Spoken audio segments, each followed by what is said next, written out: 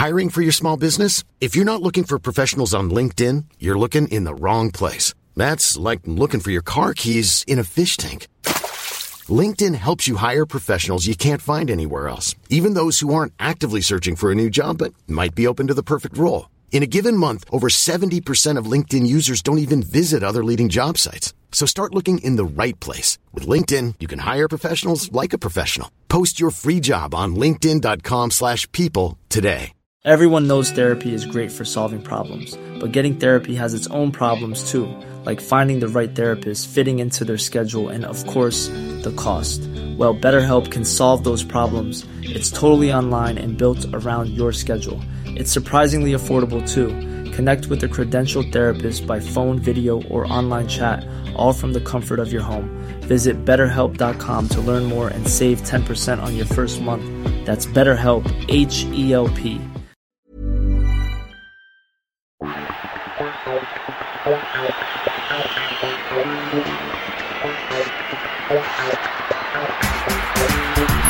Hi, it's Ainsley Maitland-Niles here.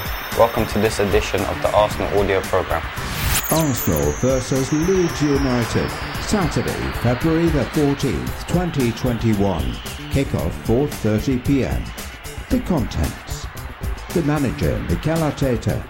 The captain, Pierre-Emerick Aubameyang. Voice of Arsenal. Match action. Arsenal versus Manchester United. Player feature. Martin Odegaard. Convertible currency. 14 times. My story. Community. Forward Arsenal. Match action. Aston Villa versus Arsenal. Arsenal Academy. Arsenal Women. Visitors Leeds United. Match action. Wolves versus Arsenal. My Arsenal. And teams. Manager's notes. Mikel Arteta. Despite the result, I thought it was a strong performance against Villa, but if you are not ruthless enough, you don't win games. We've had to find that out the hard way in the last two games, because against Wolves as well, in the first half we were outstanding and should have been clear by half-time. Maybe that was the best half we had played since I was here. For long periods we looked very close to what we want to be as a team. But you have to transmit that into results. When you have those moments in the game, you have to go 3 or 4-0 up and the game's over. We got punished that day by the penalty and red card late in the first half, and against Villa we got punished for a mistake in the first 2 minutes. Apart from that, we dominated the game last weekend. We dominated in every department, and we should have won. But in the Premier League, when you give a goal to the opponent, and we gave them another 3 opportunities, then it kills you. We can take positives from the rest though. The way the team played, the energy and the quality that they showed, the number of chances and situations we created, how quickly we regained the ball, how we controlled long balls, second balls, and how aggressive we were in our duels. All of that was really good. But in the end, it wasn't enough to win the game. If we aren't being ruthless, then at the very least you can't afford to give anything to the opponent.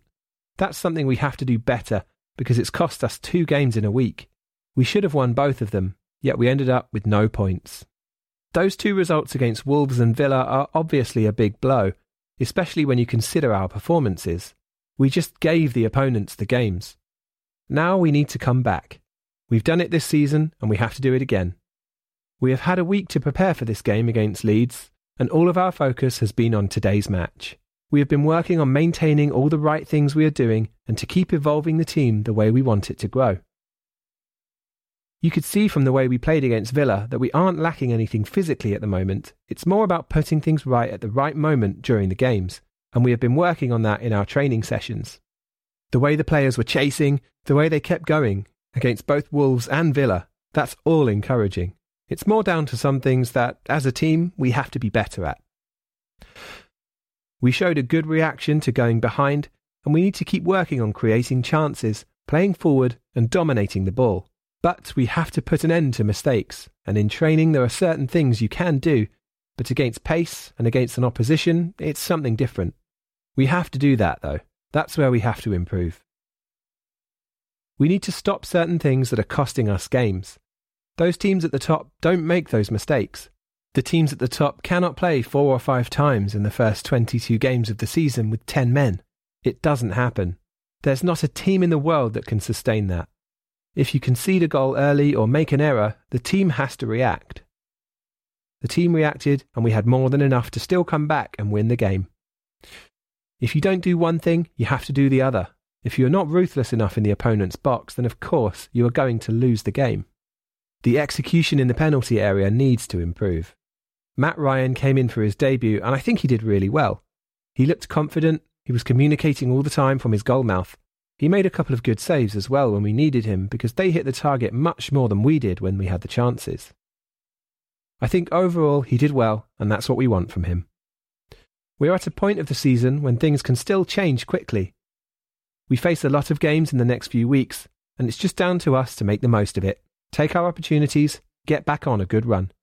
Thanks for all your continued support. The positivity and love we feel from the fans, even when we can't be together, means a lot. But I also want to take this opportunity to remind people of the harm that abusive messages can cause. I'm all for people having their opinions, but not just to be insulting people, abusing people, and using a screen on somebody's phone to tell them whatever you want to a person you don't even know. That, for me, has to be eradicated, because it's causing a lot of damage. Nobody in football will stand for it.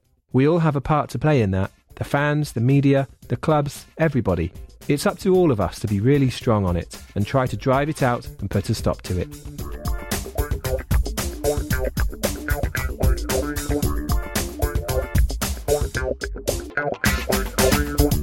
Captain's Notes, Pierre-Emerick Aubameyang. I want to begin these notes by saying a huge thank you for all the support I've received over the past few weeks. Myself and my family have had some difficult times recently, but the love I have felt from you all, my Arsenal family, has meant so much to me. I wanted to and I needed to be with my mother while she had some health issues, which meant I had to miss some games due to the regulations when I got home as well. I never like to miss games, but sometimes life is like this. And I also want to say a huge thank you to the doctors and nurses who have been helping my mother get through it. I received so many messages from supporters, and of course I had huge support and love for me in the dressing room from the boys. It has meant a lot, and I'm just happy that I'm finally back playing. Now I want to repay all the love by helping my team on the pitch. I'm working really hard in training so I can get back scoring and turn our results around again. I think that we were really unlucky in our last couple of games.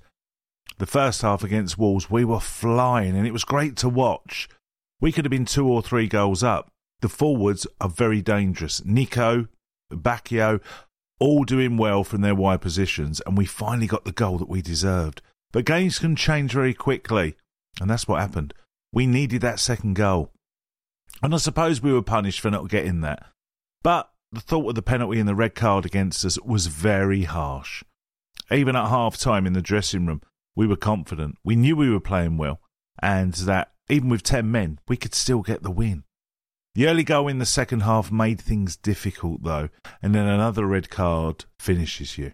But really, you can be very proud of that first half, and that's what we need to produce again. Against Aston Villa this week, the game was really difficult after the early goal. I know how important the first goal of any game is, even more against a well-organised side like Villa. We kept fighting though and tried everything to get the equaliser. It's so frustrating because we were looking much more solid as a team lately. But things are going against us again. We have to turn it around today at home against Leeds United. The game against them earlier this season was a tricky game for us. I remember Leeds always play without fear, and they did that in the away game in November. It was really difficult to get a lot of other teams that I played for to come up from the Championship. It's good to see teams like this in the Premier League because they play football and they play good football. They like to press, they like to attack, they are coached well. And I think Marcelo Bielsa is a very good coach, and he has shown that whatever he's been at, whatever club, he's at you. I hear people talking about him and saying what a great coach he is, and to be honest, you can see it when you play against them. When I was at Dortmund, we played this similar style of pressing football, and we had fun using that system, and we got good results. The thing is, when you play a team like Leeds, you have to be prepared. If they take you by surprise with their aggression and their energy, then you will be in trouble. We need to know what we face today, and we will be reminding our new players who maybe haven't seen that of much what level we need to be at. I've heard about the Leeds sides from the past that played in the Champions League. In fact, I think my brother went there for a trial at around the time and told me about them. So I know it's a club with a lot of history too. But it's all about us today. We know we can do it, and we know what's needed today to get the 3 points. The table is so close. If we can get on another good run, we can move quickly up. Thanks again for your support.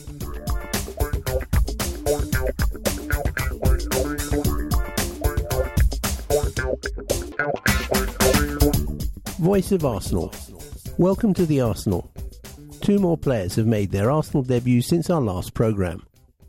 On loan midfielder Martin Odegaard came on as a second-half sub in our last home game, the goalless draw with Manchester United. The 22-year-old is only the second Norwegian to ever play for our first team, following Pal Lyderson, who made 16 appearances for the club between 1992 and 1993. Then last weekend, another on-loan player, Matt Ryan, came in for the suspended Bernd Leno to make his debut for the club he supported as a boy, against Aston Villa.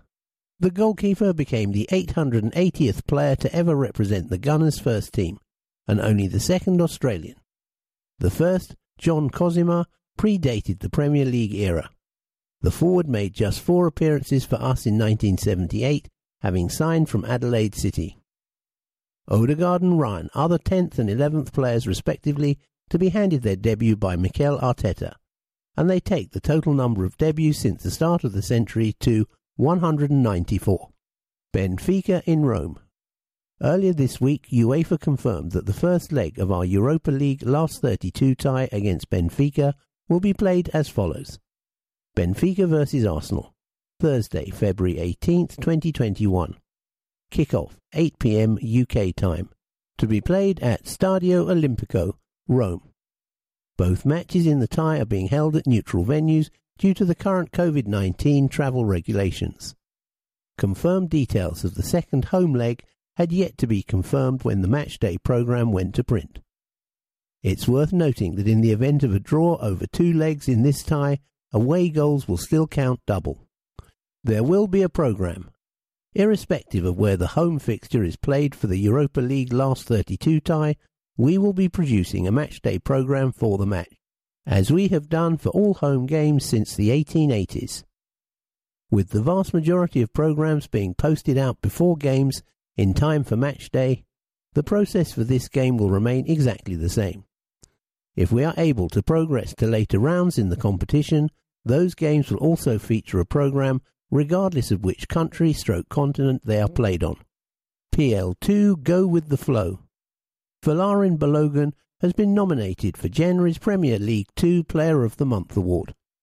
The 19-year-old started the month by scoring a hat-trick in our 5-0 win over Brighton, before captaining our under-23s to a 1-1 draw with Tottenham in the North London derby.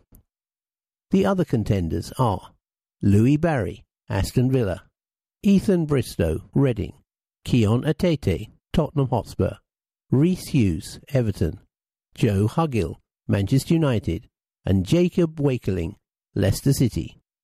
The shortlist was chosen by the Premier League's Football Development Panel after PL2 club coaches picked out the best performances by an opposing player in each of their league matches in the month.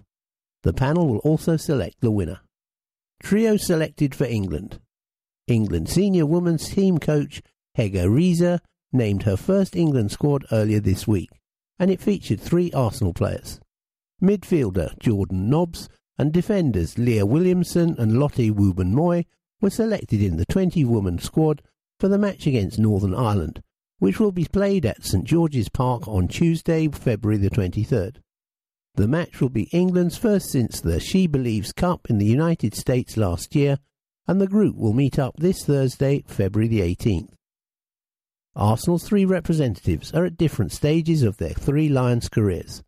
Jordan has been a regular in the team since making her debut against Italy in 2013 when she scored, and the 28-year-old now has 60 caps to her name.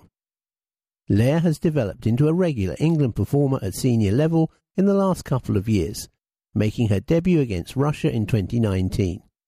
The 23-year-old now has 15 caps. Former captain of England under-17s and regular England under-21 performer Lotte is the youngest of the trio at 22 and has yet to make her senior debut for England. However, her performances for Arsenal on her return from America saw her called up for the last squad get-together in September, and she will be hoping to make the jump to become a full international in the near future. Lotte also qualifies to play for the Netherlands through her Dutch father. Best of luck, we're proud of you. Programme ITK. Arsenal are unbeaten in our last 27 home league games against promoted sides. Won 23, drawn 4, since losing against both West Bromwich Albion and Newcastle in the 2010-11 campaign. Since their goalless draw with Arsenal in November, none of Leeds' last 13 Premier League games have ended level. Won 7, lost 6. The Whites are also looking to secure 3 consecutive Premier League away wins for the first time since August 2002. Leeds manager Marcelo Bielsa has won just 18% of his Premier League games against non-English managers, 2 out of 11, compared to 73% of his Premier League games against English managers, 8 out of 11. Of all managers to have taken charge of 10-plus games against each, Bielsa has the biggest difference in win rates between the two. Bukayo Saka has created more chances, 26, and won more fouls, 42, than any other Arsenal player in the Premier League this season, while only Alexandre Lacazette has scored 8 and been involved in 10 more goals for the Gunners than the teenager, 5 goals, 2 assists. Leeds striker Patrick Bamford has been involved in 5 goals in his last 3 Premier League games, 2 goals, 3 assists. 8 of his 12 Premier League goals this season have been away from home, 67%, with only Jamie Vardy netting a higher ratio on the road, 82%, min 10 goals. Arsenal, League Champions, 1930-31, 1932-33, 1933-34, 1934-35, 1937-38, 1947-48, 1952-53, 1970-71, 1988-89, 1990-91, 1997-98, 2001-02, 2003-04. FA Cup winners 1930, 1936, 1950, 1971, 1979, 1993, 1998, 2002, 2003, 2005, 2014, 2015, 2017, 2020. League Cup winners 1986-87, 1992-93. Charity/Community Shield winners 1930, 1931, 1933, 1934, 1938, 1948, 1953, 1991 shared, 1998, 1999, 2002, 2004, 2014, 2015, 2017, 2020. Fairs Cup winners 1969-70. European Cup winners 1993-94. FA Youth Cup winners 1996, 1971, 1988, 1994, 2000, 2001, 2009. Arsenal Football Club 75 Drayton Park, London, N5 1BU. Telephone 0207 619 5000. Website www.arsenal.com. Email program@arsenal.co.uk. Twitter @AFC Programme. Directors Lord Harris of Peckham, Stan Crunker, Josh Crunker, Tim Lewis. Secretary David Miles. Life President, Ken Fryer, OBE. Chief Executive Officer, Vinay Venkatesham. Technical Director, Edu. Manager, Mikel Arteta. Ref Watch. Tonight's referee is Stuart Atwell from Warwickshire. Stuart has been a Premier League referee since 2008/9. His first Arsenal match in charge was a top-flight game against Bolton on September the 11th, 2010, in which the Gunners won 4-1. Koscielny, Chamcha, Song, Vela, when he sent off Gary Cahill. He's officiated just one Gunners game this season, the 4-1 defeat at home to Manchester City in the EFL Cup just before Christmas, when he made 3 bookings. In all, Stuart has refereed 13 Premier League games this season, booking 57 players and showing just 1 red card, Brighton's Lewis Dunk against Crystal Palace. Notice board. Slunger. Happy 18th birthday, Johnny Lambert. Love Dar, Mum, Aber and Seamus. Kiss, kiss, kiss. Totalizer, £313. Arsenal remembers Raymond Ivan Jessup, March 3rd, 1928 to January the 11th, 2021. A much-loved husband, father, granddad and great-granddad. My beloved Arsenal. There's only one Dennis Compton. Joan and George Cobold. Joan passed away on January 6, 2021 and was followed by her husband George 5 days later on January the 11th, 2021. They had been married for 60 years. They will both be greatly missed. Our lives will never be the same after this unexpected and sudden loss. Barrington Singh. Dad. Even though I never got to see a game with you in person, I hope you will watch over my shoulder in the future. Rest in peace, Dad. The Perfect Gunner. Love, David. Simon Eden. December 12, 1964 to December 22, 2020. A proud father of 2 sons, Charlie and Harry, both in the British Army. Grandfather and, of course, a massive lifetime Arsenal fan. Will be forever missed by family and friends. Keith Tufts. A former steward who passed away on January 14, 2021 after contracting coronavirus. Keith worked in the West Executive Suite at Highbury for 11 years. We send our sincere condolences to Keith's family and friends.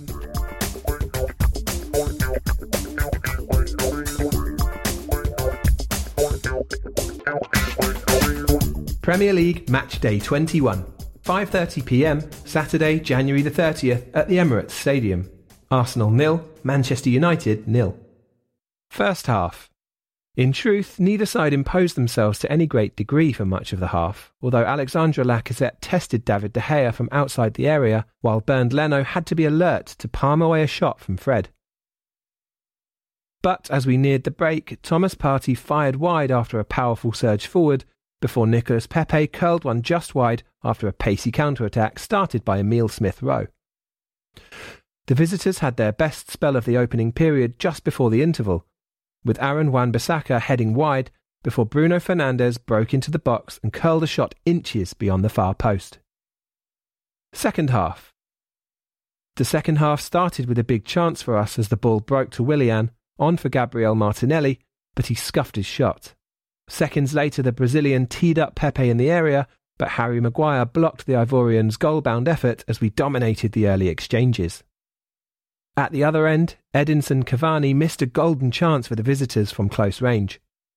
The closest we came was when Lacazette hit the bar with a free kick from the edge of the box, and seconds later, Emile Smith-Rowe stung the hands of De Gea. Martin Odegaard came on for his debut, but the biggest chance remaining in the game came for the visitors a minute from the end when Cavani put it wide from close range.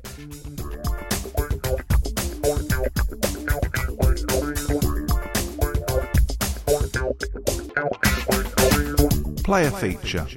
Martin. When Martin Odegaard joined the club in January, it marked the culmination of a long-held admiration of the Norwegian schemer. Albeit this move is a loan deal until the end of the season, the transfer nevertheless is part of a long-standing interest in the talented midfielder that dates back to when he was just 15 and already taking European football by storm. Back then, he eventually decided to join Real Madrid in a high-profile move from his hometown club of Strongstedt. The following year, he became Real's youngest ever debutant at 16 years and 156 days, and was soon gaining more first-team experience out on loan, first in the Netherlands, where he excelled in the Heerenveen in 17-18 season. Then at Vitesse the following season, after which he was named in the Eredivisie Team of the Year. He was back in Spain last term, starting for Real Sociedad when he scored 7 times in 36 appearances and won La Liga Player of the Month award in September. But the Premier League is the 22-year-old's next challenge, and having made his debut in our last game at the Emirates in a goalless draw with Manchester United, our new number 11 is itching to show what he can do. We spoke to him shortly after his arrival late last month. Jean Flard played in the Premier League in the 1990s, then managed Martin at international level. This is what he has to say about our new recruit. I know him very well. I was the manager of a Norwegian national team when we took him as a 15-year-old. He was sitting in my living room with me and his father, and he'd made his final choice about which club to sign for when he left Norway. That's when me at Real Madrid became his final choice. But he had 4 clubs on the list where he could go at that time, and Arsenal was definitely one of the clubs on that list. So he's at the club that he wanted to play for now. He's a good football player. He knows how to adjust himself on the pitch, and he can fit into the Arteta way of playing. I think it's a good move for him. He's still a young player. He's at a good stay in Holland and a good stay at Real Sociedad, and it's all up to Martin now, wherever he will end up. Born Drammen, Norway, December the 17th, 1998. Norwegian. Previous clubs: Real Madrid, Heerenveen on loan, Vitesse on loan, Real Sociedad on loan. Joined Arsenal from Real Madrid on loan on January the 27th, 21. Arsenal debut: Manchester United at home, January the 30th, 21. Premier League, drew 0-0. Squad number 11. International honours: 25 caps for Norway and 1 goal. Martin, welcome to Arsenal. How quickly did the move come about? Thank you very much. It feels amazing to be here. These were really hectic days, and on my representations had a lot of conversations with the club and the manager as well. I'm just so excited when I had the chance to come here. I felt like it was a really good chance to take, so I'm happy to be here. Can you tell us about your conversation with Mikel Arteta and Edu? What did they want from you? They want me to come here and try and help the team, try and improve, and to help improving the team as a whole, the whole club, and of course myself as well. I think it's a good chance for me to improve, and hopefully I can get the team to improve and to reach our goals here. Is it true you had a phone conversation with Mikel before the move? What did he say to you? Yeah, I spoke to him before coming here, of course. That was very important for me. And he seems like a top manager, and I like his ideas, the way he sees football, and also that the way he is. He gave me a great feeling, and it was important for me to come here. It was crucial. How important is it for you to be convinced by the project of your plans that the manager specifically has for you? Of course it's important. I think every time you go to a new place, you want to make sure that it feels good and that there is a plan. But I think everything is just here. It just seems good. I like the club. I've always liked the way that this club wants to play. Everything about the club and now the manager wants to play, I think really suits me well. I think it's a good match. You've also got a Real Madrid teammate here, of course, Dani Ceballos. Did you have any chance to speak to Danny before the move? Yeah, he texted me beforehand and we had really good things to say about the club, the manager, the players and everything. It's really important for me and I was happy for me to come here. So that was a good thing for me. I know someone here that I can hear from inside the club as well. It is good. How much playing in the Premier League interests you? Is that something that you've been fascinated for a while now? Yeah, in Norway I think the Premier League is really big. Since I was a little kid, we always wanted to watch the games, me and my friends. I think it's the biggest league, especially in Norway. So for me, it's always been a dream to play in the Premier League. And as I've said, I've always liked the way Arsenal played and everything about the club. So yes, it's a dream come true in many ways. You mentioned that you've always liked the way Arsenal played. Are there any Arsenal players in particular that really stood out for you or you've admired down the years? Yeah, there's a lot. I think Cesc Fabregas was the one for me. He's one of my idols when I grew up, so especially him. What was it about the way Cesc played that you really liked? I think everything. The way he controls the ball, the way he dictated the game, his ability to give assists and also to score goals. Everything about his game I tried to learn as much as I can when I was growing up, watching him as a top player. Can you tell us about a time you came to the club briefly as a 15-year-old? Yeah, I was here. I visited the club and I trained a little bit and I had a chat with the club and it was really good. I had a really good feeling when I came here. I think a lot about it in the end. It wasn't really my decision at the time, but I had a really good time and I remember it well. When I was here the first time, I had a good feeling that every time I hear about the club, I just get that good feeling. Now I'm here, I think it's maybe meant to be. And finally, can you tell us what your aims are between now and the end of the Premier League season? Just to try and help the team as much as possible. I think that's the most important thing to do, really, to get into the team. Try and help to improve overall, get a strong squad. I want to help us to achieve good results. It's so sad that there are no fans in the stadium, but I just want to let all the Arsenal fans know that I will be giving everything for this club during my time here. Rapid fire. First football in memory. Joining my dad at his training ground and games when he grew up. He was a footballer and I always went to his games. That's my first memory from football. Hero. I don't really think I have a hero, but when I grew up, obviously my dad being a footballer, me wanting to be a footballer, he was one of my heroes, I would say. I know I'd be happy, so I will say him. Best friend in football? Oh, that's a difficult one. I'd say it's got to be two, Mats Moladelli and Sander Berge from the national team. Sander plays for Sheffield United as well. Best game you've played? Semi-final cup with Real Sociedad last year on the Copa del Rey. Languages, I speak Norwegian, English and Spanish. Best goal I've scored? I think it was a free kick with the national team under 25 against Kosovo. Best midfielder in the world? Kevin De Bruyne. If I could score any famous goal, it might be that Messi goal against Gelati when we ran over the pitch and he scored. Away from football, I like to listen to music, I read, I watch films, I like to relax, be with my family and my friends. What I want from this loan spell. What I want to achieve from my loan spell is to try and help the team as much as possible, to reach our goals this season and to improve a lot.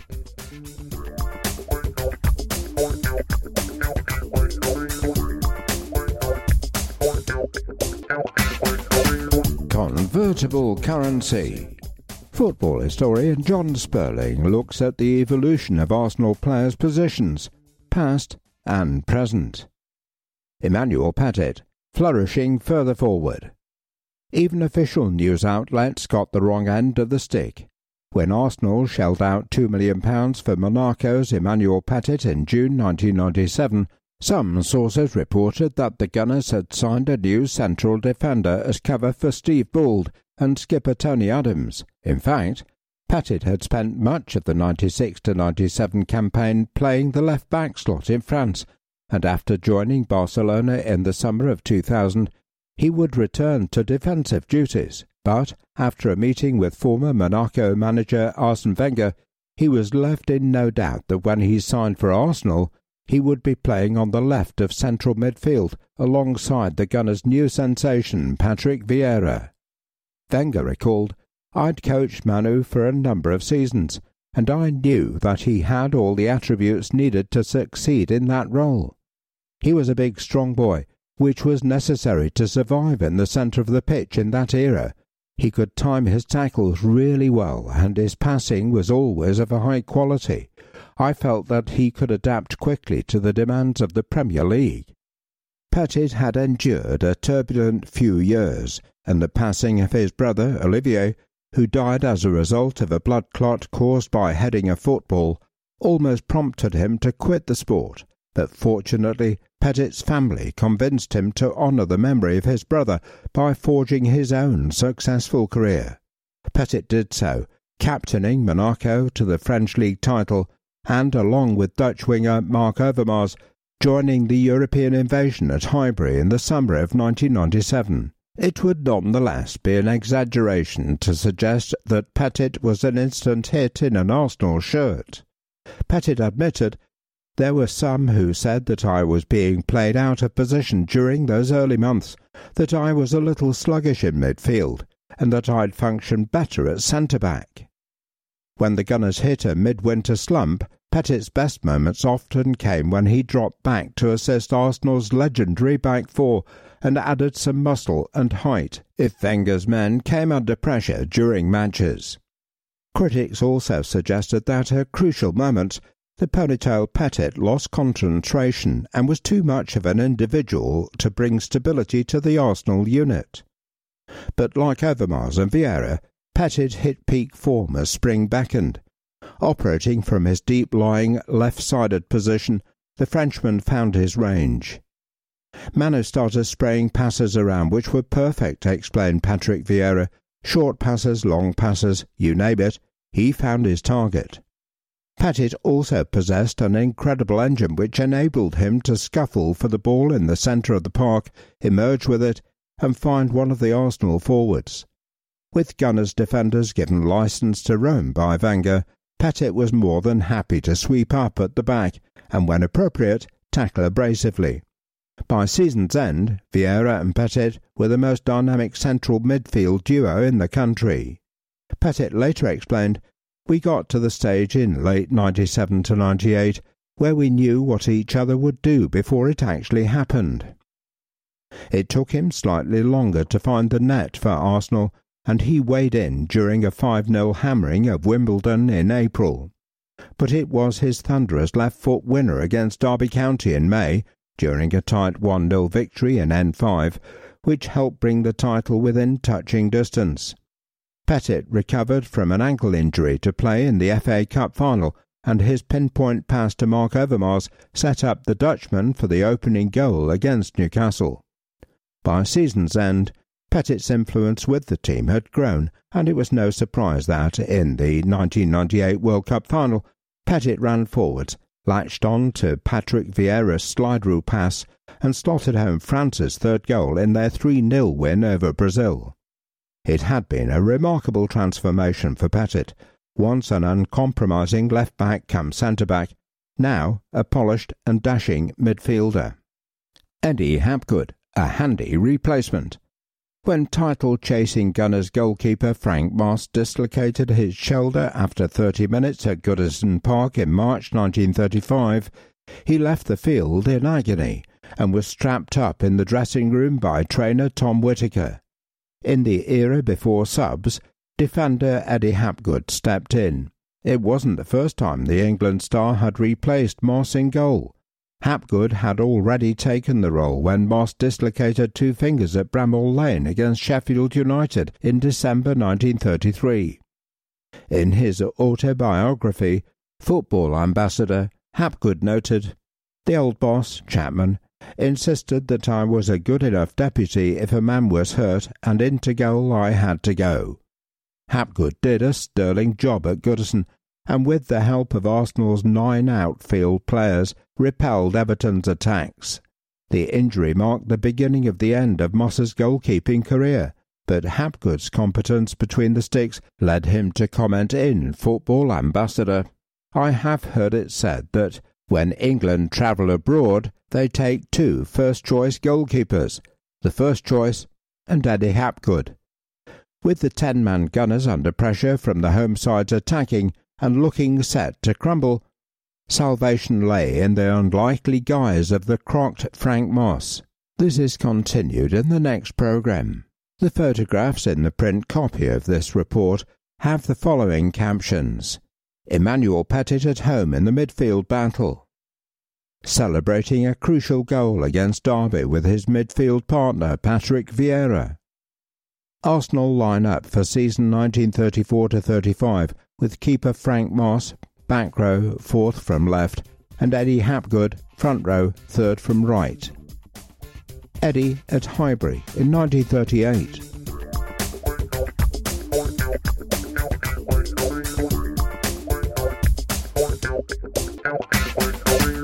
14 times. Our 14th ever game. Last August we lifted the FA Cup for a record-extending 14th time. But it's not just our rich, illustrious history in football's oldest knockout competition that is synonymous with the number 14. January 14th, 2006. It happened on the 14th. Arsenal 7, Middlesbrough 0. January 14th, 2006, Premier League. Thierry Henry equalled Cliff Bastin's record of 150 league goals for the club with a hat-trick in this January thumping of Middlesbrough.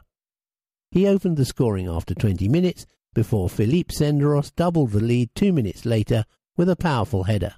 Henry got his second on the half-hour before Robert Pires made it 4 on the stroke of half-time. Gilberto headed home the fifth before Henry claimed the match ball, and Arsenal's league scoring record before Alexander Hleb rounded off our joint highest Premier League win after Borough had been reduced to 10 men. The club's first official match was as Royal Arsenal in the FA Cup first qualifying round on October 5th, 1889. From foundation in 1886 until then, the club had played friendly matches and minor competitions with great success, and finally entered into the FA Cup for the 1889-90 season.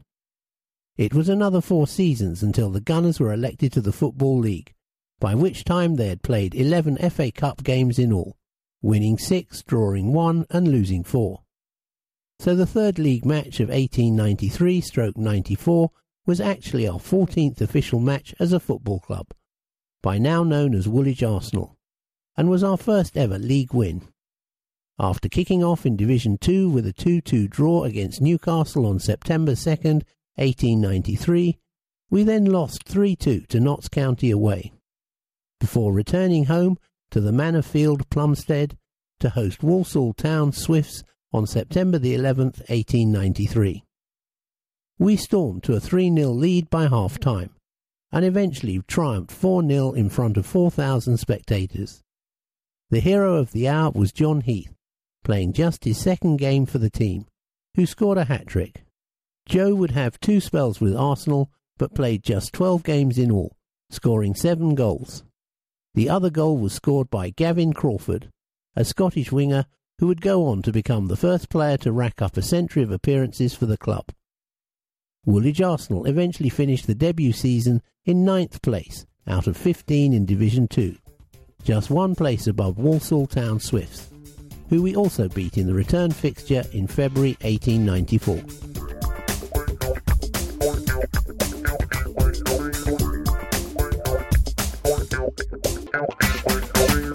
The Arsenal Foundation, my story. The work of the Arsenal Foundation and the partners and initiatives it supports have touched the lives of a great number of people in a variety of ways. The Arsenal Foundation's Emergency COVID Fund has helped global charity St Vincent de Paul provide food parcels for North Londoners who have been isolating or struggling during the pandemic. Our local group's president, Becky McKinley, tells us about their work. I'm a former teacher and I've been involved with charities in some form or another most of my life. St Vincent de Paul is a charity that works within the local community across the world to turn concern for others into action. Our activities include befriending those in need, whether through economic hardship or just sheer loneliness. Our providing practical support such as food and domestic appliances.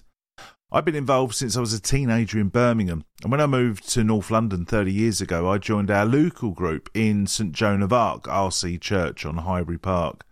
I recently took the role of president of our local group, and we meet every 2 weeks on Zoom at the moment, but we're all active on a daily basis, and at the moment a lot of our efforts are focused on providing food parcels for those who need them.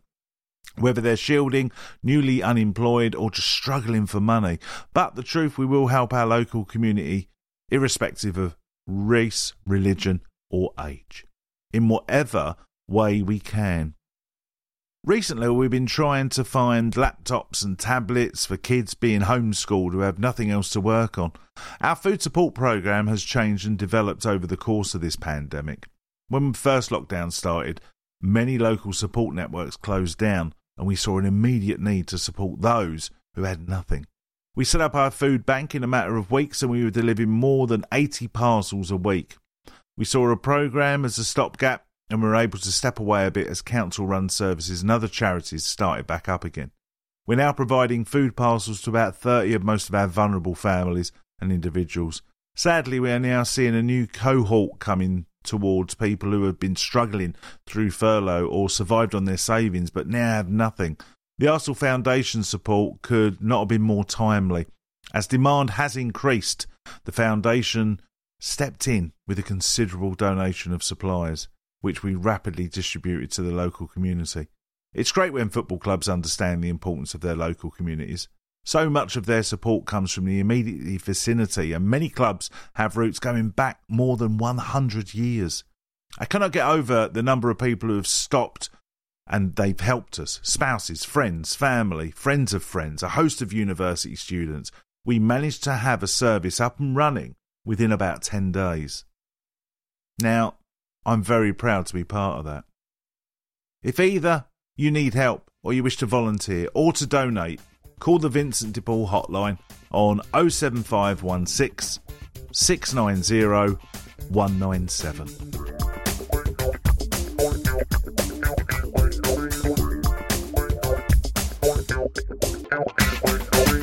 Community, above and beyond. Although the pandemic has thrown up many challenges and caused much disruption to so much of society, there have been many instances of people going above and beyond, putting themselves forward and doing whatever they can to help others. Definitely included in this group are members of our sessional coaching staff, who were willing to get back to work as soon as the original lockdown was lifted, and by doing this, ensured that we were able to get back to delivering activity sessions for our participants right in the heart of the communities that we serve. In line with everybody else, we had to quickly learn to adapt to a new way of working, which ranged from registering participants, implementing new health and safety protocols, through to the way that activities could be delivered. The sessional staff were key to the implementation of these measures, and it was with their help and support that this new way of working was successfully implemented. As well as helping to implement the new measures, the positive relationships that the sessional coaching staff have with the project participants proved to be vital, as it has been widely acknowledged that the major negative impact of the pandemic has been the lack of social interaction, and by being willing to return as soon as was possible, our sessional coaching staff provided the social interaction as well as some normality and structure that many of our participants had been missing since lockdowns were introduced. As the majority of our sessional coaching staff have come through our programs as former participants, they fully understand the important role that our work plays in the lives of individuals and communities. This understanding, along with the dedication and positive attitude shown, all helped with a successful return to delivery, and will also help ensure that following this current lockdown, we'll be able to hit the ground running. So, a big thank you to our sessional staff. Your dedication, positive attitude and quality of work are all appreciated. You helped us make things work, and we couldn't have done it without you. The positive relationships that the sessional coaching staff have with the project participants proved to be vital. Photo of the week. Arsenal in the community's Twitter account at AFC Community highlights some of this month's community work. Brilliant PE lessons today with Arsenal coaches. Just some fun agility, control and dribbling games to finish our school day. At AFC Community, #ActiveAtHome. There are several pictures with this article showing our sessional coaching staff were immediately ready to get back onto the pitches and into the classrooms.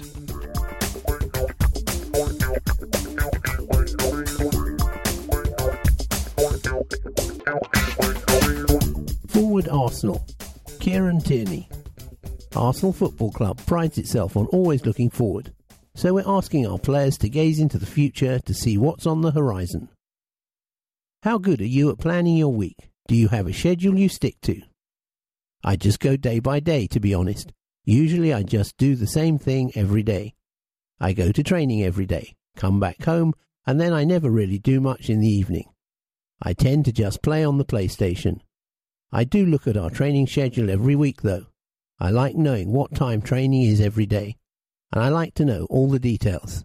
When we are meeting, when we are departing, when we are going to the hotel, and stuff like that. So in that respect I'm fairly organised, but in other respects I'm maybe not so. Everything for me revolves around football, my training schedule and the matches. How far in advance do you look at the fixture list? Probably just for the month coming up. I always know what the next few games are. I try not to look too far further ahead than the next 3 or 4 games. But I look at who we are playing, whether it's home or away, and what time kick-off is, stuff like that. I like the evening kick-offs. I think 5:30 p.m. is probably the best.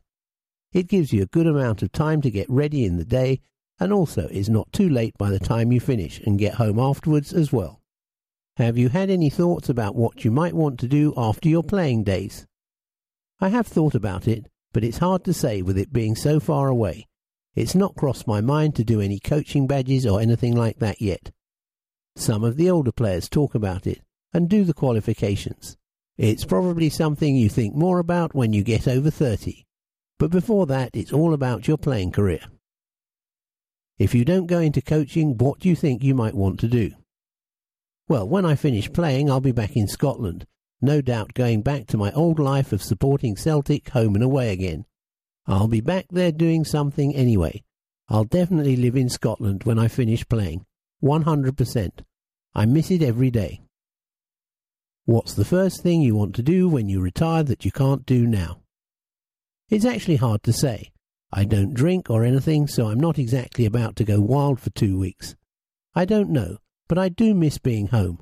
I do miss being with my family and friends, so I'll probably spend more time with them. Is there anywhere in the world you particularly want to visit when you retire? No, not really. Nothing that I'm thinking of at the moment. I'd just like to go on holiday somewhere with my mates, somewhere like Tenerife maybe. Is there anything you want to achieve away from football or anything you are working on at the moment? No, genuinely nothing. It's all about football for me. I have never really achieved anything in my life outside of football, so I put all my efforts and all my time into that. I was lucky enough to make it in this sport, so now I just pile everything into it. Maybe when I'm older I will have something else to be interested in, but just now I'm 23. I'm a million miles away from that, and everything is about football for me.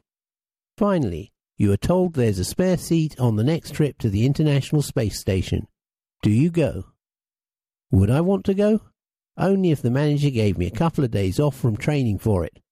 I don't think saying that I want to go to the moon will go down as a good excuse for missing training, so I better give it a miss. In a dream world, what would be your next meal? I'd go for a chicken curry. New car. Probably an all-black Range Rover. Trophy you win. Any of them. Holiday destination. Tenerife. New teammate. I can't say this. I might get into trouble with my old club.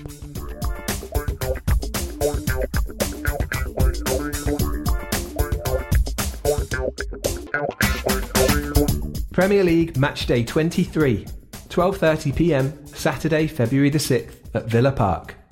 Aston Villa 1, Arsenal 0. First half. We made the worst possible start. Indeed, there were barely 90 seconds on the clock when Ollie Watkins scored a goal that was both avoidable and unlucky from our perspective. Gabriel intercepted a forward pass and found Cedric, but the return pass fell short and Bertrand Traoré nipped in to play the ball across the box to Watkins. Debutant Matt Ryan had his shot covered, but the ball flicked off Rob Holding and rolled in. Ryan was solid overall, saving from Traoré, Watkins and John McGinn as Villa threatened on the counter-attack.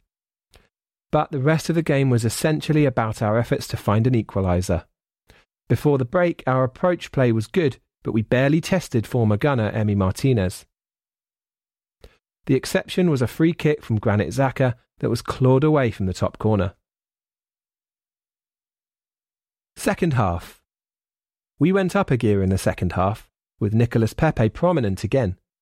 He slid a right foot shot just wide after a fine work from Emile Smith-Rowe, and Smith-Rowe himself showed neat footwork to create himself a chance, only for Tyrone Mings to block. Martinez saved from Hector Bellerin, and on came Pierre-Emerick Aubameyang, Martin Odegaard, and then Willian as Mikel Arteta played his attacking cards.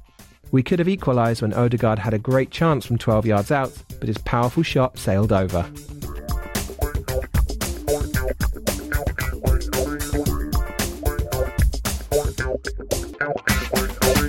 Developing strong young guns. In this issue, young gun Nathan Butler Ajedi.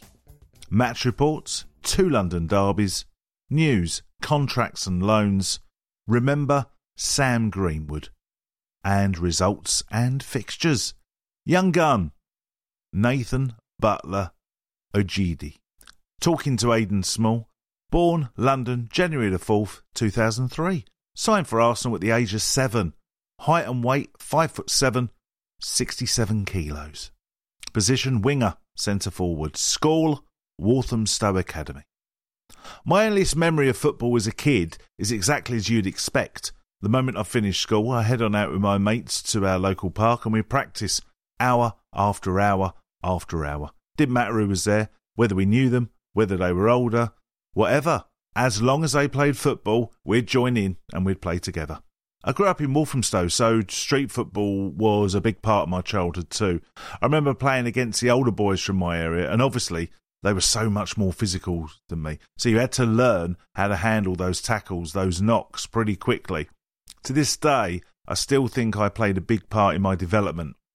As a player, I played against older kids all the time, and I really think it helped me to become stronger and more resilient on the pitch. But I can't talk about my development as a player without bringing up my family.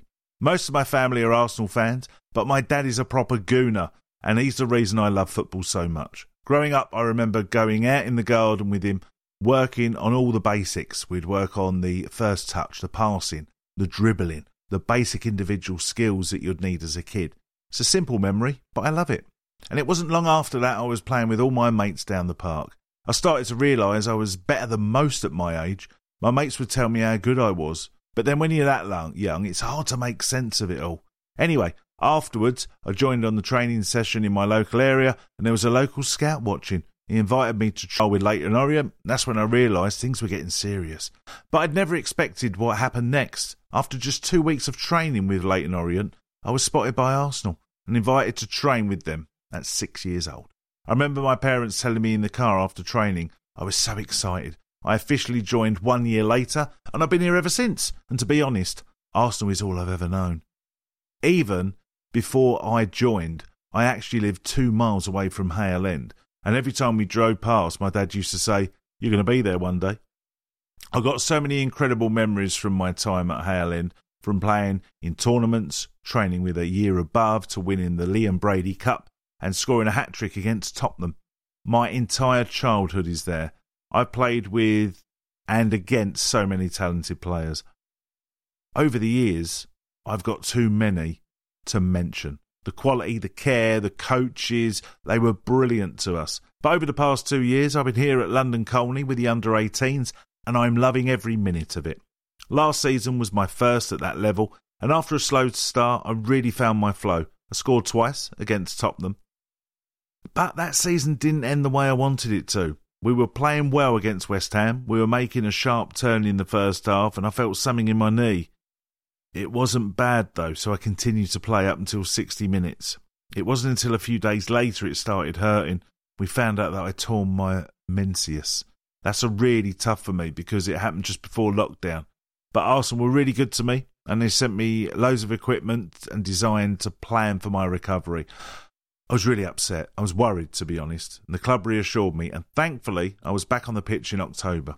Since then, I've been feeling really sharp on the pitch, and I've been going back to my best. I played really well against Tottenham the other week, and I got an assist, and I probably should have scored too. If I had describe my style of play, I'd say that I'm a quick and a direct player who is comfortable on either wing. I love to dribble, and I love to think that I'm an exciting player. The kind of who gets their fans out their seats. But this season, I've actually been playing as a striker.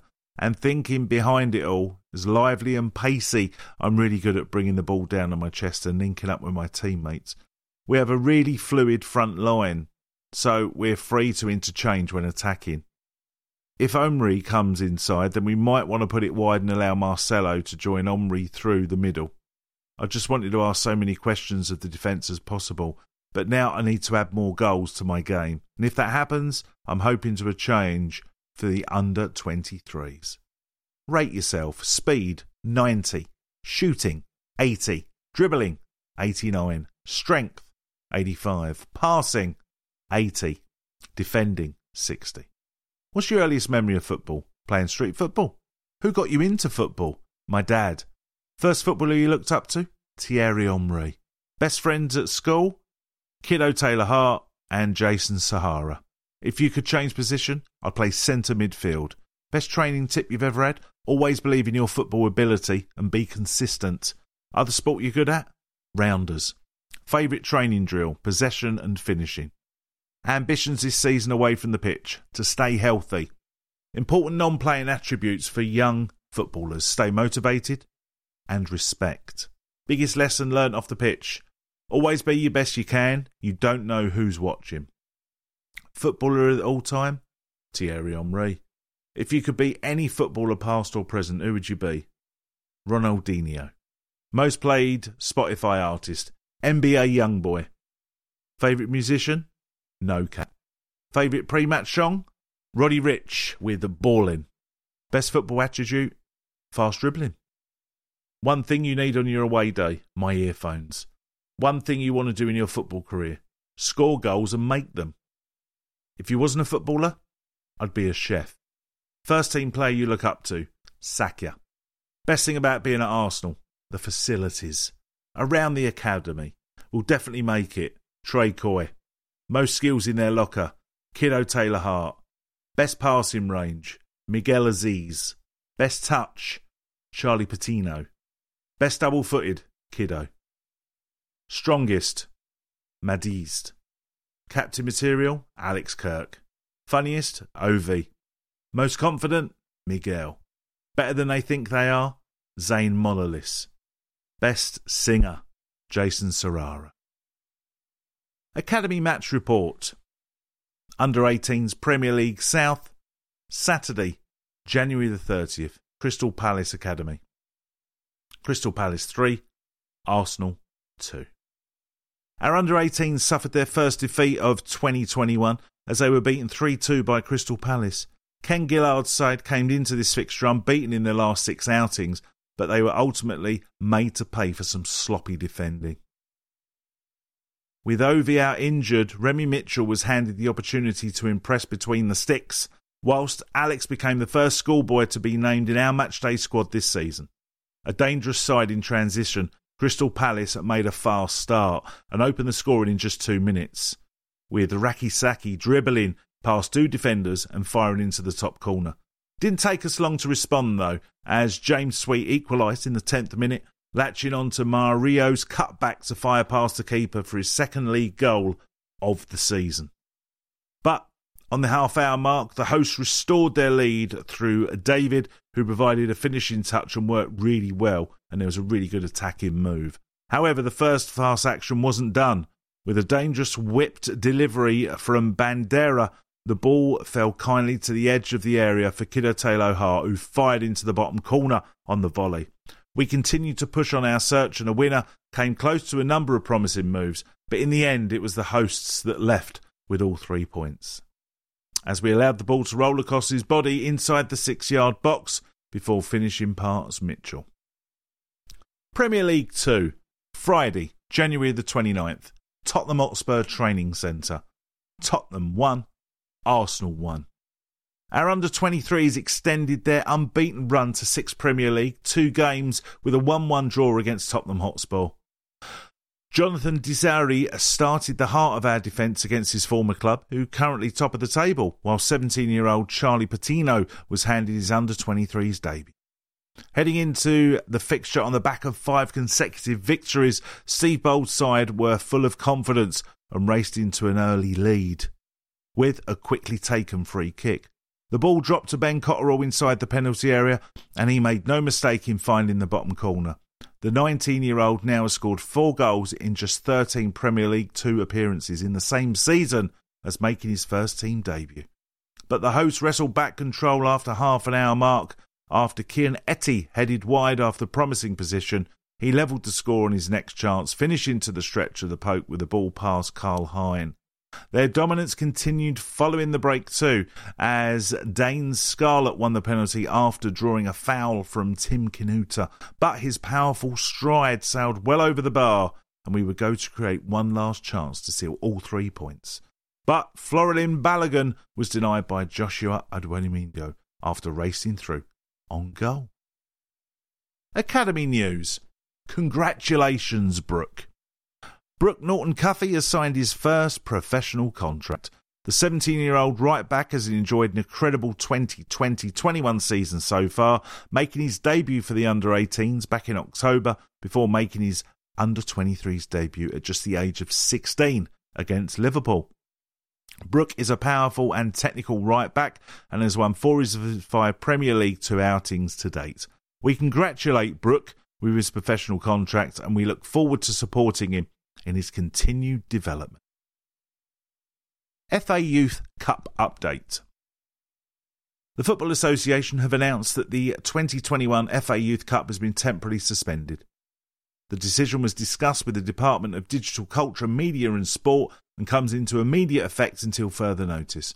The statement from the FA reads, "The health and well-being of the players and staff are paramount importance, and the FA intends to resume the national competition once the UK government's national COVID-19 lockdown concludes and deems to be safer for clubs to travel."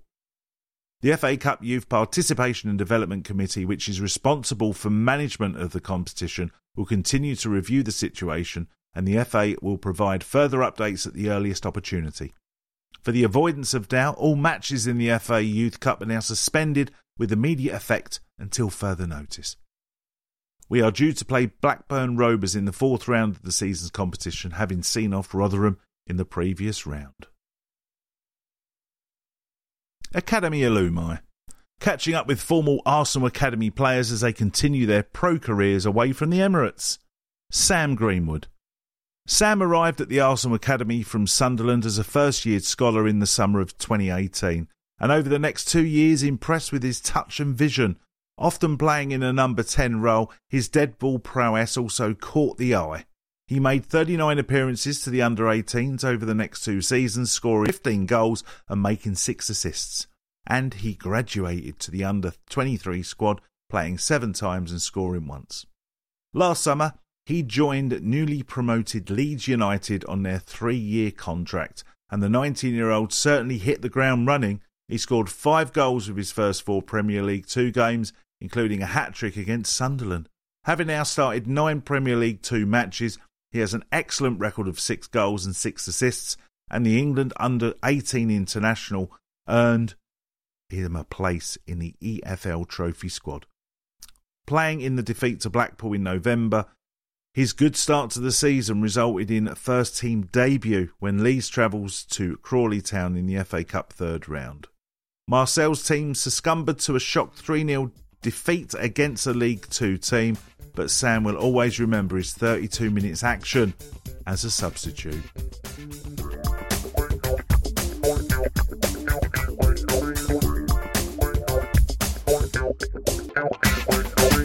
Arsenal Women. News and reports from England's most successful women's football team. Women's Super League, Sunday, February the 7th, Meadow Park. Arsenal versus Manchester City. Arsenal 1, Manchester City 2. The scorer for Arsenal was Ford in the 57th minute, and for Manchester City, White in the 24th and Hemp in the 79th. Playing for Arsenal were Zinsberger, Evans, Wubben-Moy, Williamson, McCabe, substituted by Moritz in the 77th minute, Walty, Roord, Van der Donk, Maidema, Mead, Ford. Subs not used were Williams, Stenson, Meyer, Goat, Patton. We suffered our 3rd league defeat of the season last Sunday as we were beaten 2-1 by Manchester City at Meadow Park. Jordan Nobbs, Kim Little and Jen Beattie missed out through injury, while Leah Williamson started with the captain's armband for the first time in her career. We dominated possession throughout the first half, but failed to create chances, and following a defensive error, Ellen White fired the visitors into the lead with a smart finish. We stepped things up in the second 45, though, as we played with more aggression and purpose in the final third, until Jill Ruard teed up Caitlin Ford on the counter for an impressive equaliser. The Australia international has now scored 7 Women's Super League goals this season. But, despite our dominance in possession, City remained a threat in transition, and with just over 10 minutes remaining, Lauren Hem climbed high inside the area to head Chloe Kelly's cross beyond Manuela Zinsberger. Red letter day for Leah. Skipper for the day, Leah Williamson, pinpointed individual errors as the reason for the defeat against City last weekend. Leah said, "I see it as a game where we were good in the first half and had a good spell in the second half, but ultimately our errors were probably the reason why we didn't win. I had one with the first goal, stuff like that, so just little differences, and they come out more dominant than us today. It's not like it wasn't a good performance, but those are the differences, and that's what makes top teams great and leaves the others behind." However, despite the result, Leah couldn't hide her pride in wearing the captain's armband. "It's something I think any fan, I'm even getting emotional, any fan of the club would be so proud to do," she said. "Let alone being a player. I'm very aware that I live out the dream of every Arsenal fan every single day, so it's very proud for me and for my family." The photos in the print copy of this report have the following captions. Action from Meadow Park in a hard-fought fixture. Celebrations after Caitlin Ford's equaliser. Captain Leah last Sunday.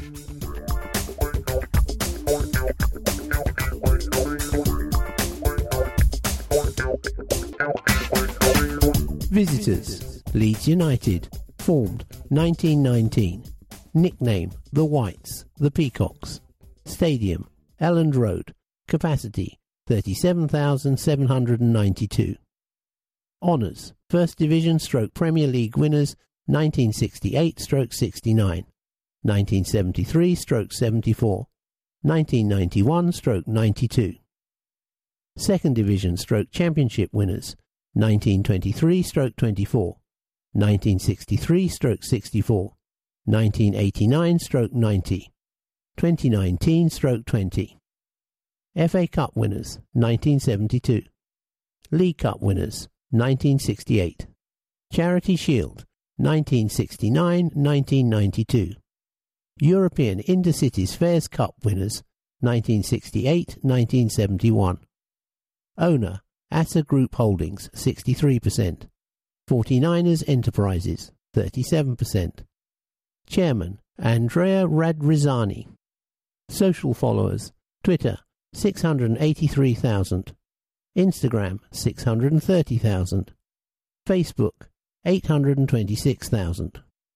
Leeds United come to Emirates Stadium having leapfrogged Arsenal into 10th place in the Premier League table on Monday night with a convincing 2-0 home win against Crystal Palace.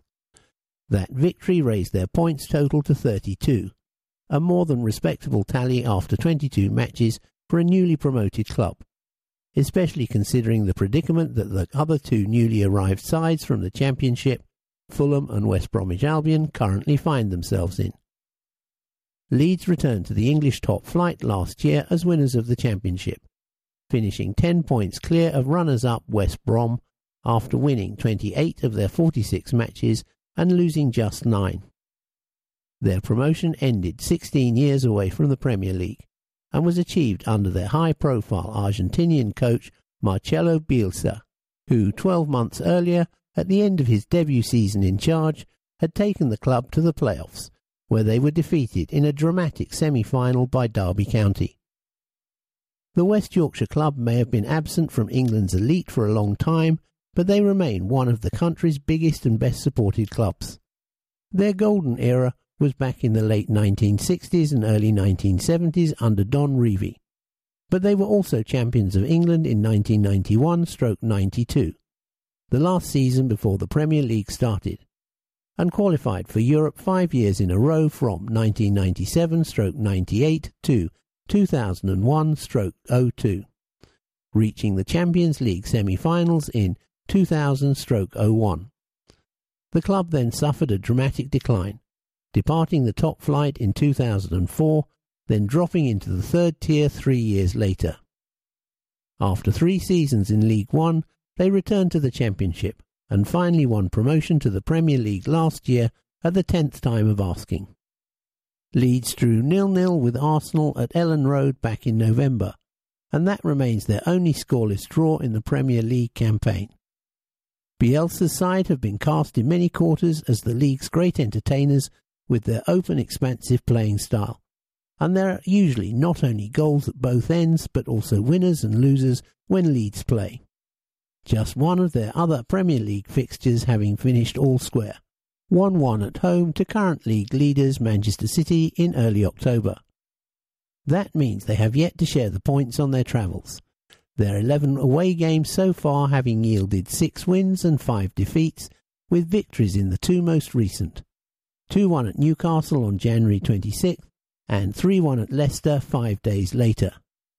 They have also won at Sheffield United 1-0, Aston Villa 3-0, Everton 1-0 and West Brom 5-0, though conversely there have been heavy defeats at Crystal Palace 4-1, Manchester United 6-2 and Tottenham 3-0.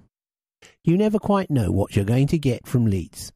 They even lost 3-0 at Crawley last month in the 3rd round of the FA Cup, but the chances are they will make for interesting viewing one way or another. Mutual admiration. Chris White really was a local boy made good when he made his Arsenal debut against Man City on October 17, 1981, aged 20. The former Highbury Grove schoolboy formed a very promising central defensive partnership with David O'Leary in his first season, and the future looked very bright for the Islington lad. But after a couple of seasons in the team, and with Tony Adams' emergence, he fell out of favour, and despite a brief return in season 1985-86, when he filled in as an emergency striker, White made the unusual move of crossing the Atlantic to play indoor soccer for the New York Express in the Major Indoor Soccer League in the summer of 1986. He had played 113 games for the Gunners, scoring 8 goals. Returning to England to play for West Brom in the summer of 1988, his excellent performances persuaded Howard Wilkinson to pay £450,000 to take him to Leeds in 1990. The England under-21 centre-half played the best football of his career at Ellen Road for 3 seasons and was crucial in the club winning the old First Division title in 1990-91. In all, he played 147 games for Leeds, scoring 6 goals before the then 32-year-old joined Birmingham City in 1993. Premier League record: AFC wins 12, draws 5, LUFC wins 8, Arsenal win percentage 48. All-time record: AFC wins 47, draws 33, LUFC wins 41, Arsenal win percentage 39.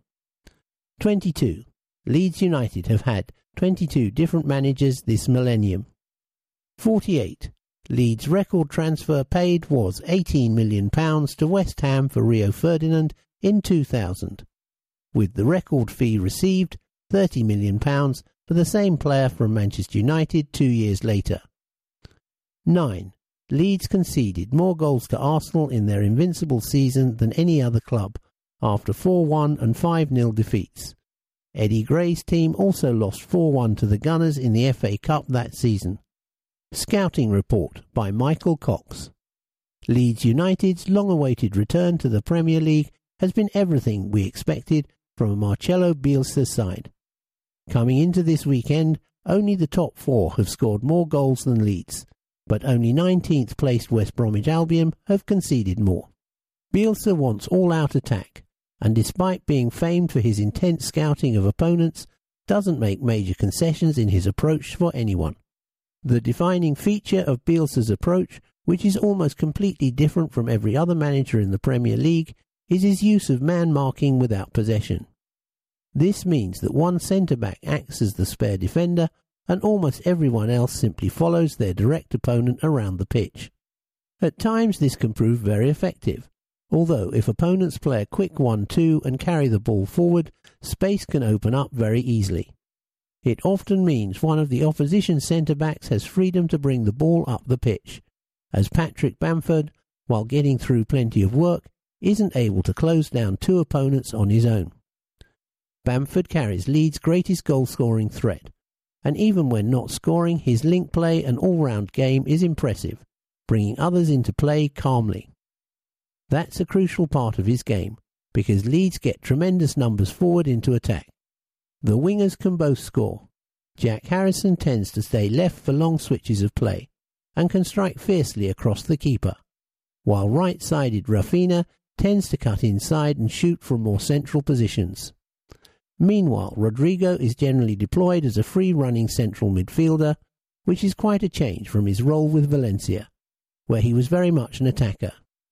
He's likely to play alongside Mateusz Klic, a good all-round midfielder capable of covering ground and providing goals and assists. Leeds' chief playmaker is Calvin Phillips, who sits deep and sprays diagonal balls expertly in front of the defence. In defensive positions, Bielsa can call upon some very versatile options. Stuart Dallas's recent performance in a 3-1 win over Leicester was remarkable. He started the game by constantly running in behind the opposition defence from central midfield, opening the scoring in that fashion. He then switched to become a bonus centre-back after Leicester changed formation, allowing Leeds to continue having a spare man in defence. He can play at full-back too. Luke Ayling has been similarly impressive in his adaptability, often playing centre-back, but more at home as a right-back. Ezcan Alioski is deployed as left-back, although his number 10 shirt indicates he considers himself somewhat more of an attacking player. In the middle, Liam Cooper generally plays alongside Pascal Strujic, another who can also play as a central midfielder. In goal, Ilan Meslier is very typically Bielsa. He's young and developing, is comfortable sweeping and using his feet, but at times has struggled with high balls. Leeds' record at defending set pieces this season is very poor, and those situations may prove crucial for Arsenal today.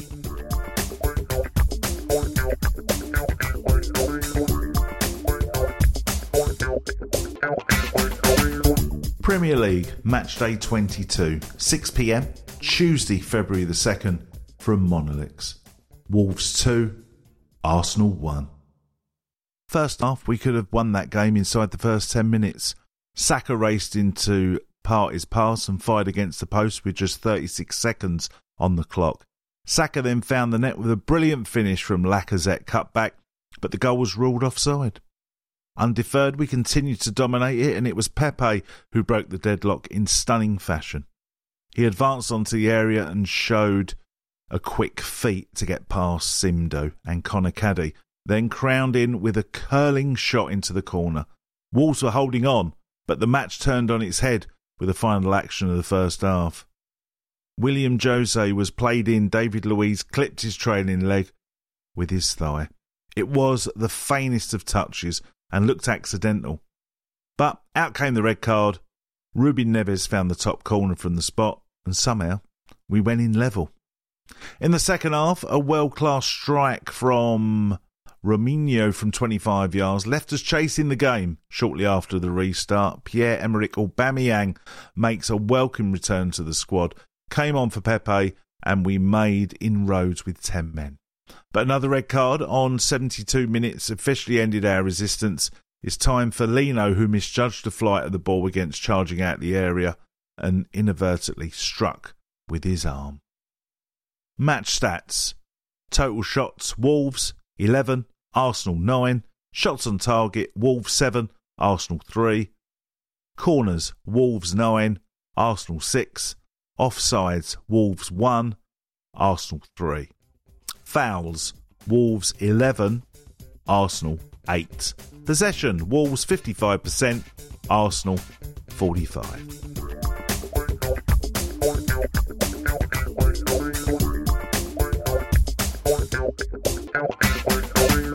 My Arsenal. Name Ellen Deasy. Age 25. Live in Croydon. Occupation accountant. Type of membership silver. Why are you an Arsenal fan? My dad and all of his family are Arsenal fans. I was given no choice. First game, Arsenal vs Charlton, August 26, 2000. I was 5 years old. We won 5-2. Vieira 2, Henry 2, Silvinho. Great start. Favourite game, the 2014 FA Cup semi-final against Wigan at Wembley. The penalties were so nerve-wracking, but the feeling as Santi's winning penalty went in was amazing. Favourite place to eat before a game? The Little Wonder Cafe opposite the Armoury. A great view of the Emirates over lunch. Best place in the stadium to watch a game from?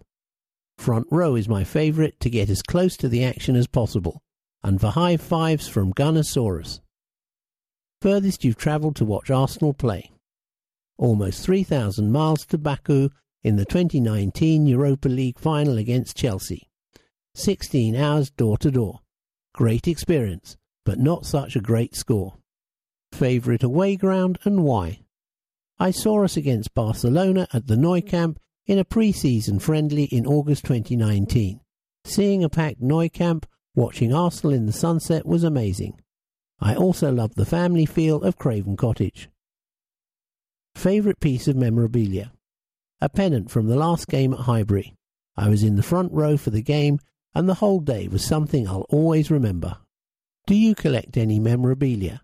No, but my dad collects Arsenal programmes dating back to 1935, and my boyfriend has every Arsenal handbook dating back to 1947, so they make up for it. What do you wear to games? I usually switch it up between current shirts and my vintage JVC one, paired with the maroon and white Highbury scarf. Whose name and number do you have on your shirt? I have Holding 16 on the back of this year's third kit. He's my favourite player. All-time favourite player and why? Freddie Lundberg. The player I remember most from my earliest Arsenal games, and he was always so great to watch. I loved his red hair song. Best goal you've seen live? Jack Wilshere's against Norwich in October 2013. I was sat right behind the goal. Everyone was stunned. Ever met any players? I met all of the players from around the Invincibles era at junior Gunners parties. Meeting players like Thierry Henry and Freddie Lundberg was incredible. In recent years I met Aaron Ramsey at an Arsenal Members' Day. Before Arsene Wenger's last game I saw Robert Pires and Santi Cazorla driving up to the ground outside the Armoury. Which current player would you most like to go for dinner with? Rob Holding, my favourite player. Pretty good on the guitar too.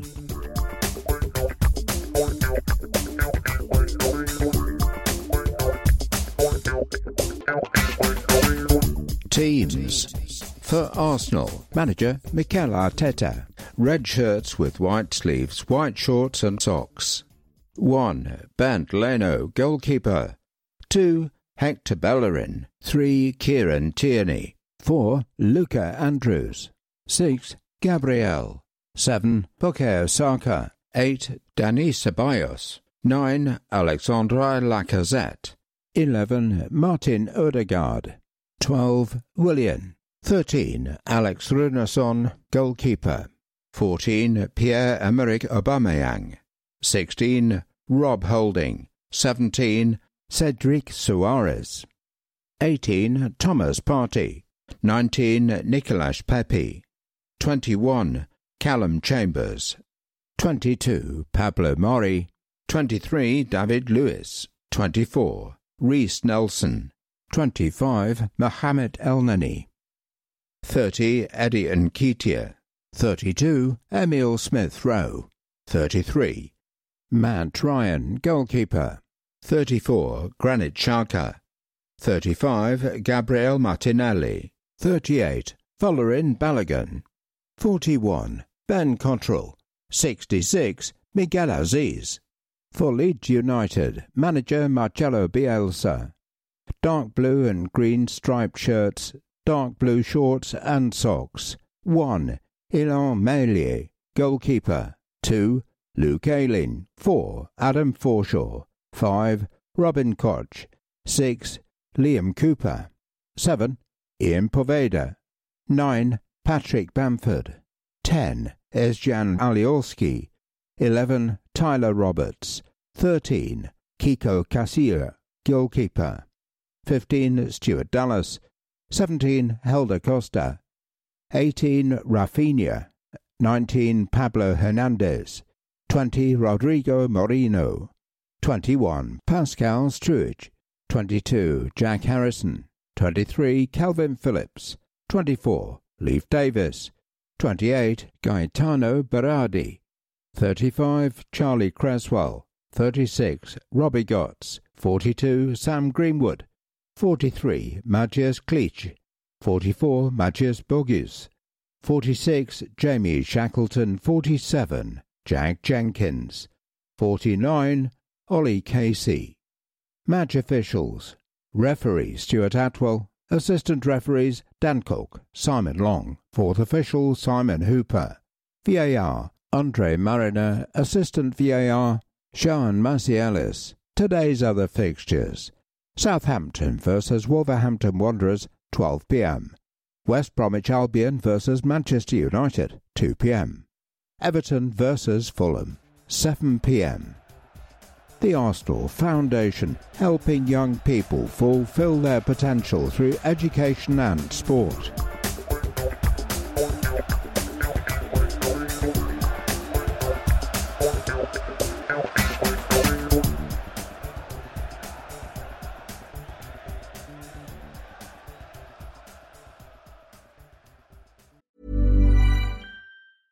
I'm Sandra, and I'm just the professional your small business was looking for. But you didn't hire me because you didn't use LinkedIn Jobs. LinkedIn has professionals you can't find anywhere else, including those who aren't actively looking for a new job, but might be open to the perfect role, like me.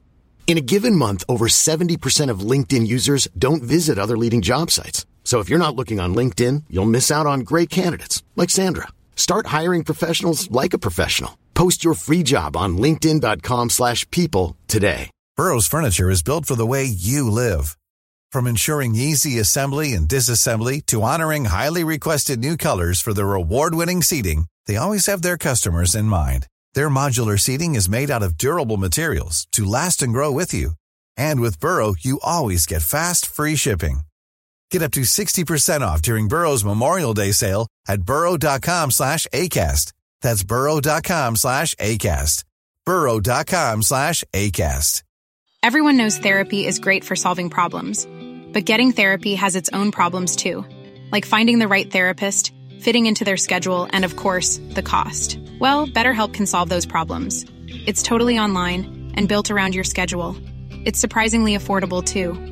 Connect with a credentialed therapist by phone, video, or online chat, all from the comfort of your home. Visit BetterHelp.com to learn more and save 10% on your first month. That's BetterHelp, H-E-L-P.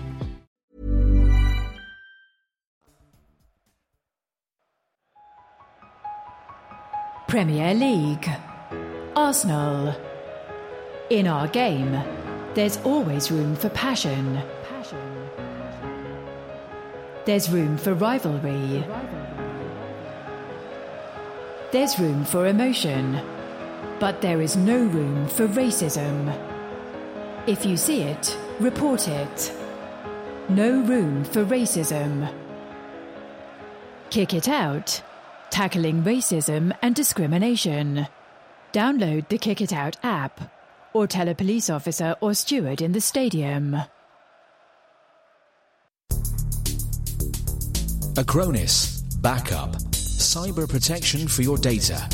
Keep your data safe with the most secure backup. www.acronis.com.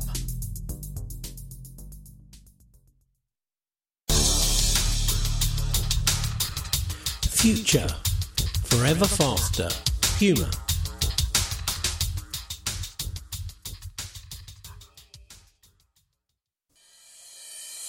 Reconnect in comfort and safety. Fly better. Our A380 is back in the skies, so let's get back to the things we've missed. Fly to your next destination with confidence, knowing that your health and safety is our top priority at every step. And we'll even give you free COVID-19 cover while you're away. Emirates, Arsenal official partner. Mom deserves the best, and there's no better place to shop for Mother's Day than Whole Foods Market. They're your destination for unbeatable savings, from premium gifts to show-stopping flowers and irresistible desserts. Start by saving 33% with Prime on all body care and candles. Then get a 15-stem bunch of tulips for just $9.99 each with Prime. Round out Mom's menu with festive rosé, irresistible berry chantilly cake, and more special treats. Come celebrate Mother's Day at Whole Foods Market.